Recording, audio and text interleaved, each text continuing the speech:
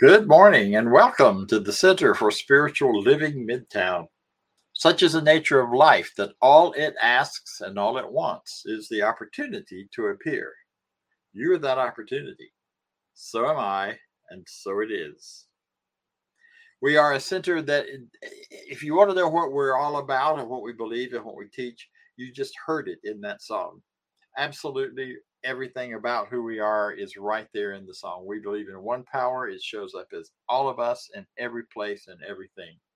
So that our center is about building a community of people who are committed to living their lives from a place of that one power rather than from a place of duality, of two-ness, of good and bad, right and wrong, you and me, us and them. So that we are building that community, and we continue to build that community here, coming to you from CSL, from the Midtown area of Atlanta. However, we have members and participants from all over the world. So very grateful that you're with us. Very grateful you decided to be here. Whoever you are, whatever your designations, however you call yourself, and whatever your understanding of who you are, we are here to be part and to celebrate you, because we not only believe in the one power, but we know it shows up as in and through everyone. So we believe in you as well. Today we have a couple of very special guests. One will be our speaker today, Reverend Dr. John Karn. He is a double doctor from the Emerson Institute, where he has earned those degrees. He is also a reverend from that organization. He is a founding member of CSL Midtown. He was here before I was. And he is well loved, well appreciated. He's a wonderful speaker. He's a great teacher. So I'm looking forward to hearing what he will share with us today. Also, at this time, we're going to hear a little more about what we believe. And what we believe is all sort of summed up in our Declaration of Principles. And here is an excerpt of that.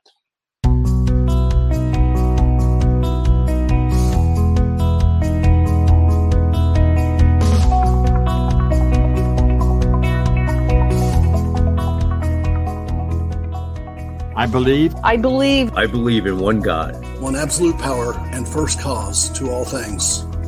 I believe that this power is perfect love and creates out of a desire to express love. I believe all thought is creative, and how I choose to think creates my personal experience. I believe in the unity of all life and the immortality of the individual soul, forever unfolding. I believe in the eternal goodness, the eternal goodness of God, the eternal loving kindness, and the eternal givingness of God to all. And so it is. And so it is. And so it is.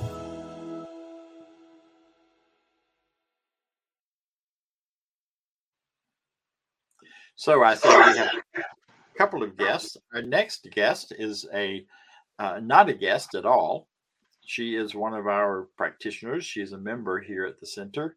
And she is one of those folks whose consciousness forms a major foundational piece of who we are and what we're about. She sees us, she knows us, she holds us in her clarity and by seeing and knowing and recognizing us, it gives us more connection and power and collection. A practitioner is someone who is trained in this teaching, who has been licensed by the Centers for Spiritual Living, and is recognized as having the gift of healing and change for herself as well as for others. So I'm very pleased to introduce and to welcome Norma Roberts. Thank you. Thank you, Reverend Bob. Really thank everyone for joining us this morning. We are going to have a wonderful, wonderful service today, and I just want to thank you for being here. But I want to tell you, never before has uncertainty been greater than it is today. But as uncertain as things are of this, I am certain.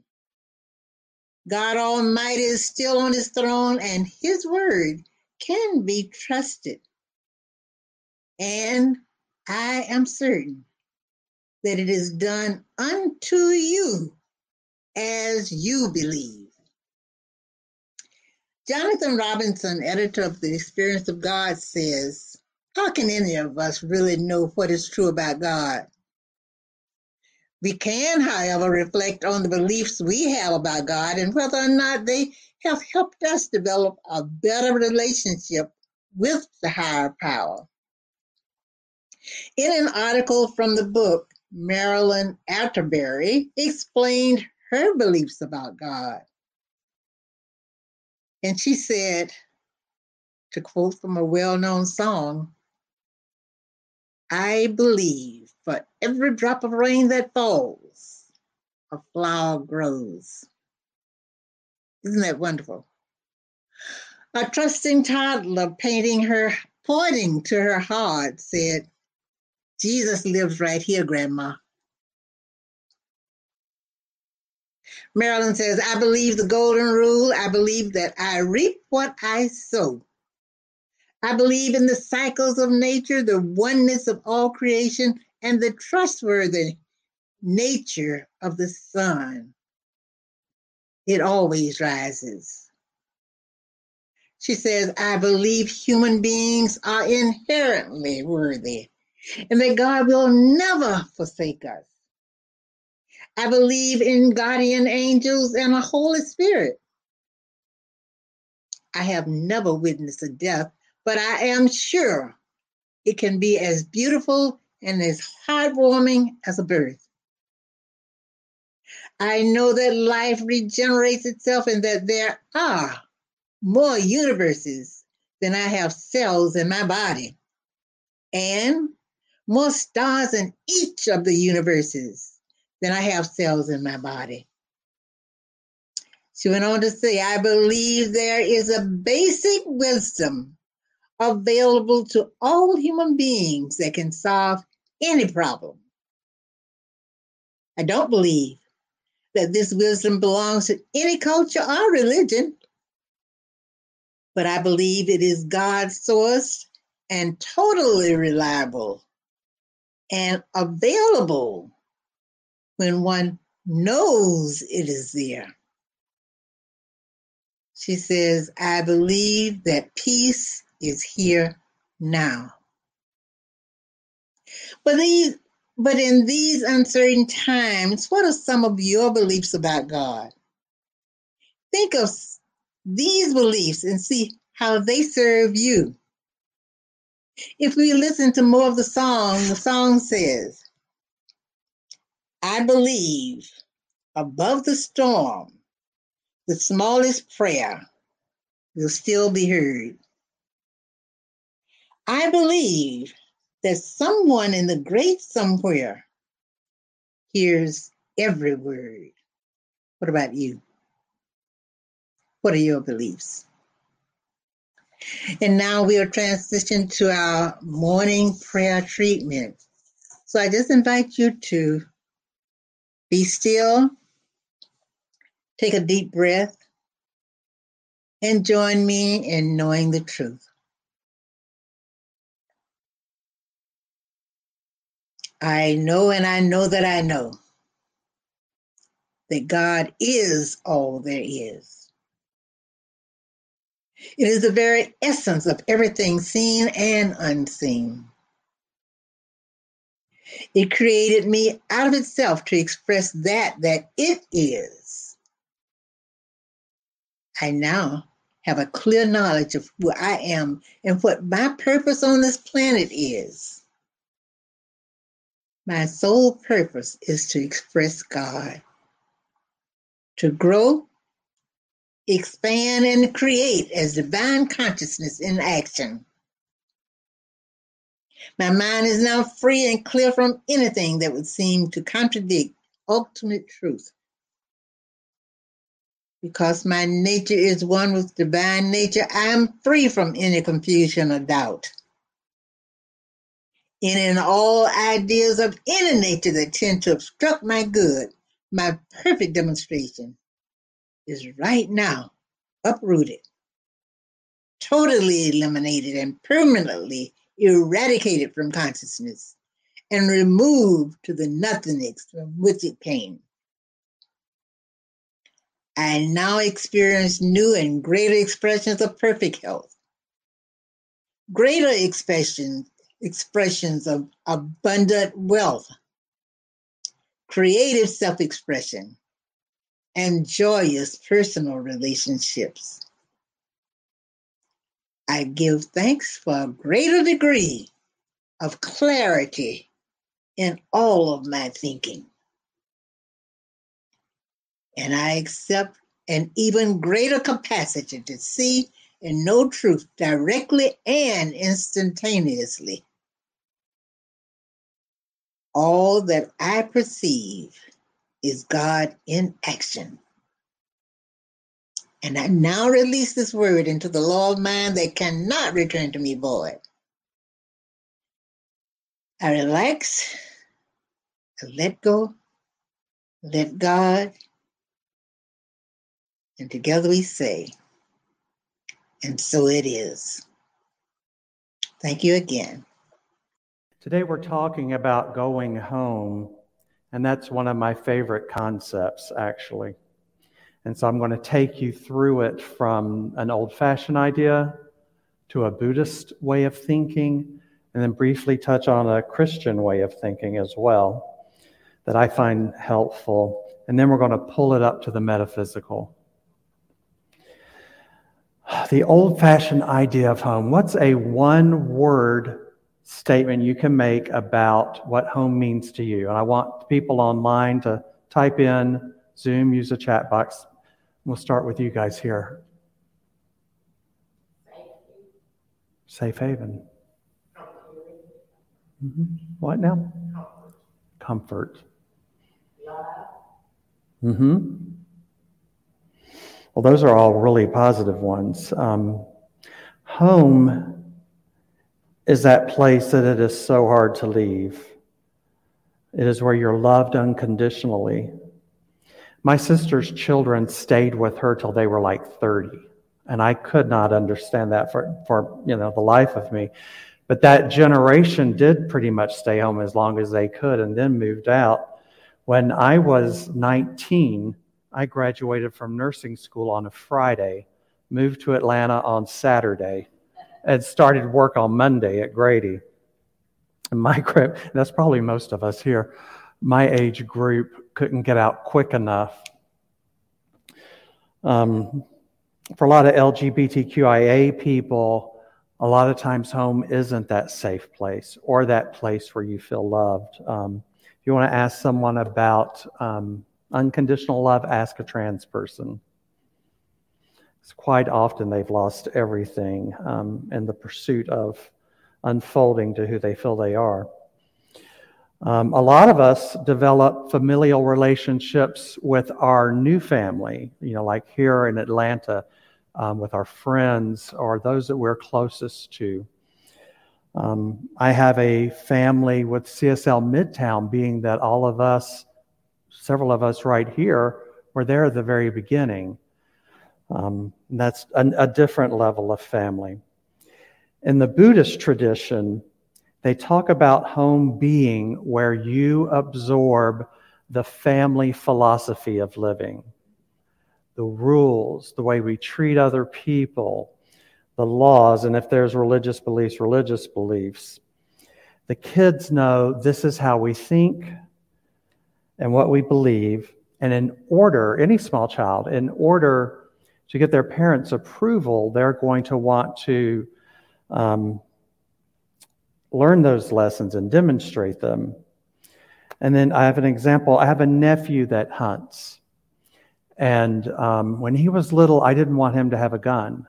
I just thought that's not a good thing for kids. But where he comes from, his father had hunted, and his father before him. So it was a family tradition to take the boy out and shoot at things, at animals. And I know that most children cry when they see like their first deer killed. And the father will will explain, this is what we do, this is us bonding, this is good, clean family fun. Okay, but for the kid has to start separation. That's at an early age. Think like 4 or 5 years old. Separation. They come in understanding oneness, but their experience at home creates separation between things. So there's us and them. And in this case, the them is the deer, whatever they're hunting. So they start getting separation. And that just escalates, as they go through their childhood and end up as a young adult. And hopefully at some point start working their way back into oneness if they're fortunate. Because I know oneness is where things heal. I don't know that firsthand. And you can't say to the parent that's going to take the child hunting about not doing that, because then it becomes like blasphemy. You're talking about my dad when you say that, the grandfather. This is their tradition. This is where they bond. And you just can't, it's an argument not worth having. And the same thing goes when you talk about eating more healthy at your Sunday dinners with your family. Say you go on a special diet. We are vegan. We could be vegetarian. I was vegetarian before I was vegan. And family values are passed down at that table. So if you come in saying you're not going to eat what they're having, I'll just hang out here and then go eat later, that is like blasphemy. You are attacking the mother, the grandmother, whoever served Sunday meals all those years. They take it as your attack on them. Because we take food is such a nurturing concept. We take that in and, you're pushing something when you go in there and you try to alter the family dynamics. Okay, and in the Buddhist concept, leaving home means questioning the rules and the ideas of the family, the philosophy. When you question all of that, you leave. Like the Buddha left when he questioned his family's philosophy. His parents had kept him, sort of sequestered from the world. And when he got out, he saw quite a different world from the world he grew up in. And so that's leaving home, when you're letting go of those ideas and you're going out into the world and then getting all the new ideas and then coming back home with those new ideas, new ways of living, new thought systems even. One of my favorite, this one makes me laugh every time, it's about Jesus. It's a Christian concept. Even Jesus couldn't go home. Because when you take your new ideas home and you share them with your family, the first thing they're going to do is just slam you and put you down. And they're going to reiterate their ideas at home because that's what their job is at a higher spiritual level. They're supposed to say, but no, it's this way. And you'll get it if you just do it this way. Or you're wrong, it's this way. I get a lot of that with my family. You're wrong. This is how it should be. And what it is they never left home. They never left the thought systems that they developed. And they all stayed also in one area. Whereas, those of us that leave home, we go out, we travel. We show up in different cities all over the place. But Jesus went home. And in Mark, the book of Mark, chapter 6, verses 1 through 13, and I'm going to not read all 13. I'm just going to hit the highlights. Jesus came to that place in his hometown, and his disciples followed him. On the Sabbath, he went to teach at the synagogue, and many who heard him say, "Where did he come from? Isn't this Joseph's son, the carpenter? What deeds of power are being done at his hand?" And they took offense at him. And Jesus said, or was said to have said, Prophets are not without honor, except in their hometowns and among their own kin and in their own house. And he was amazed at their unbelief. If we go to the prodigal son story by Jesus, which allegedly was a Buddha story that he was repeating, and he changed some of the facts to fit the audience, specifically with the pig pen issue. So I'm not going to go over that story because I think everyone here knows it, but we're going to talk about what was not said in that story. Okay? So the prodigal son came home, and he'd spent all his money, had a good time, as good a time as he could have, and then he had some hard times before he came home. And he, said, I will sleep in the pig pen, I'll feed the pigs, just let me come home. And the father, you don't hear him saying any reproach to the son, any condemnation for what he did. The father instead says, he doesn't say you're a horrible son and you can live in the pig pen. He doesn't call him a sinner or tell him he's not worthy. Instead, the father talked about something completely different. He said, bring the best robe and the ring and kill the fatted ox for a feast. So he turned away from the ego thoughts that the other son was having. That boy doesn't deserve anything. He left us here. I've been doing all the work. That's the ego thoughts. The world of effect is what we call it in our teaching. It's not first cause. First cause is from God. Do you understand when I'm talking first cause and second cause? Okay. Second cause is when you are going off, creating from something here at the earthly level. You're responding to something, you're creating from that. So you're not really at a higher level of consciousness. So the son, the good son, becomes angry with the father for being so good to his wayward brother. And when he expressed this anger to his father, the father said to him, my son, you're always with me, and everything that is mine is yours. So truly, in this parable,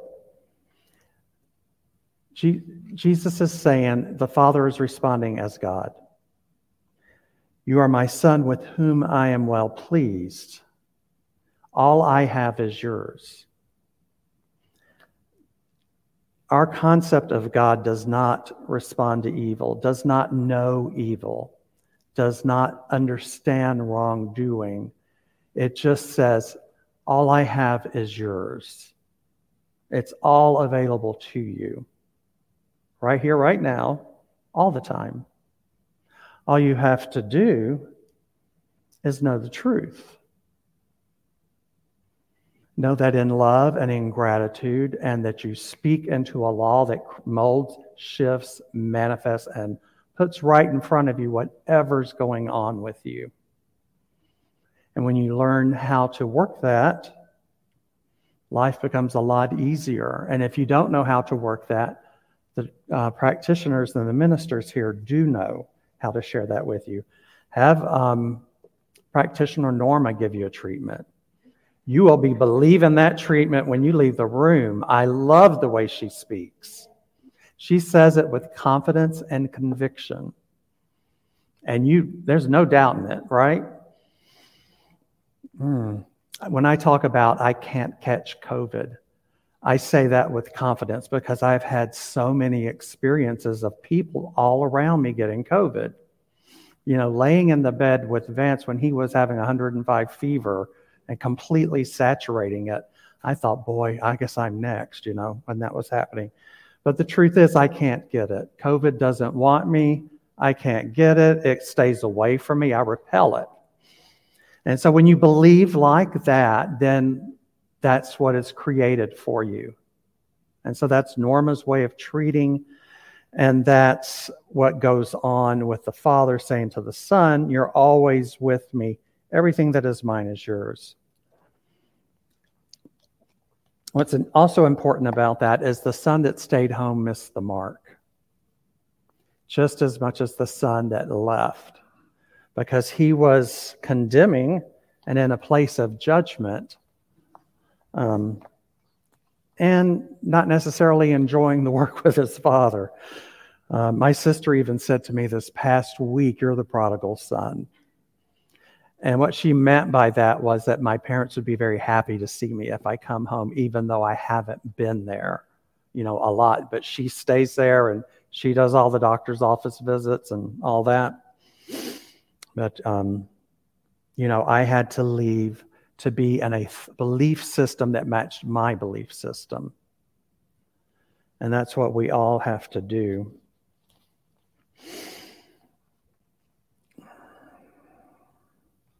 Oh, and I wanted to talk about this a bit.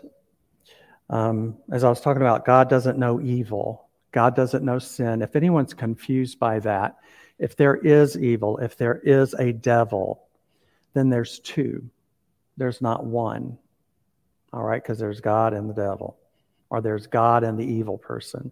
There is no such thing. Evil, what we call evil, or hell, is really at the secondary effect of cause. That's people creating it from their ego thoughts, from not having a good practice where they're uplifted. It's just very low energy down here.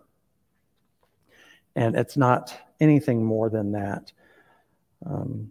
So we know that as practitioners and ministers, when we go to see somebody, we have to know the truth of them in this situation. And the truth of them is they are pure love. They are creativity. They are intelligence, perfect health, and prosperous. We give all the attributes that you would give to God is what that person has.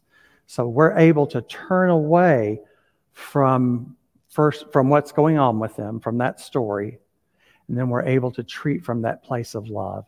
And so that's how that father was responding in the prodigal story to both of his children.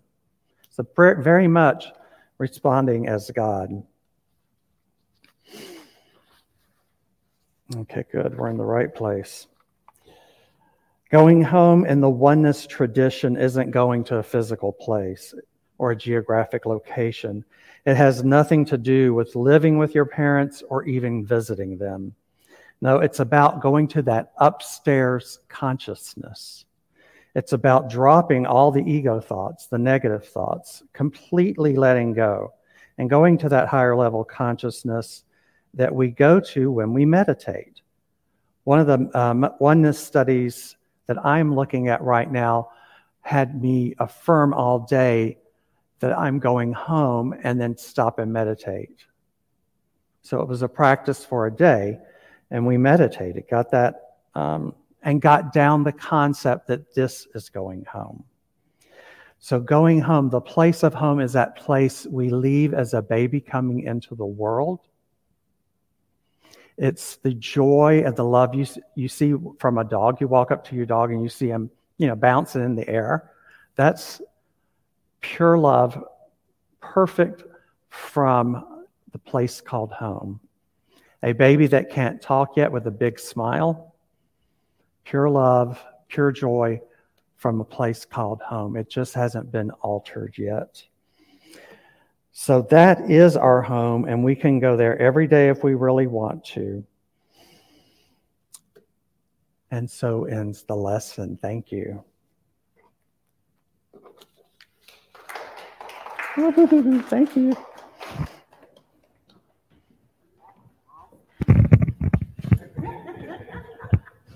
Somebody finished early.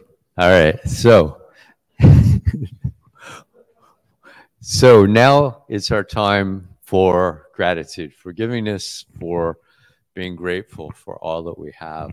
And in that, grateful for John speaking this morning. That was a wonderful talk. And so if you will, with me, there's going to be up on the board the place to donate. You can donate online at www.cslmidtown.org/donate. Click on the QR code. It'll take you right to the site to donate. And if you would, read with me our affirmation for prosperity. I live in a universe of abundance. As I freely and joyfully give, I join in the divine flow, and all that I share with life returns to me, multiplied abundantly. And so it is. And we'll go back to Dr. Bob for some announcements. Thank you, John. Dr. John, that was wonderful. I appreciate your speaking for us and being present. Some announcements. We had a wonderful visioning this past week. It was open to all of you. Anyone who gets the newsletter would have gotten the link. We will be doing another one this week or maybe early the next week. I know we're headed into Thanksgiving, but we are simply visioning and opening up the idea of who and what and how is the Center for Spiritual Living Midtown expressing the infinite now, and what are we being called to? We do live in a time of great change, and that requires us to really get serious about how to be in the world. What is the world looking for now? The uncertainties are huge. All of those things that are out there. So if you're interested in participating in that, watch the newsletter or an email invite. Actually, it'll come out from an evite, and we will be inviting you again to join us. You can also get more information about it at the info cslmidtown.org. Thank you, Diego. Thank you, Vance, for all that you do for us. You're the man of the hour on Sundays because you coordinate and balance and juggle so many things. So thank you. Thank you to John. Thank you to Norma. Oh my goodness, thank you, Norma. That reminding of the what we believe and why that's so important. And that's one of the workshops that will be coming up between now and Christmas. We'll take a look at what you believe, not just what we believe or what we say we're supposed to believe, but what do we really believe? What are we looking at that's really the truth for us? You watch the news for that. That will be coming up probably in December. So, excuse me. So anyway, thank you. I'm glad you're here. I'm glad you're with us. And join me in our closing affirmation. I leave this place now knowing something better than I knew before. I go forth into the world with a heart full of love and a mind full of good sense. I look at the world in a greater way, knowing that I have within me everything I need to create the life I desire. I give thanks for this understanding. I am grateful for the spirit of life that lives through me. And so it is.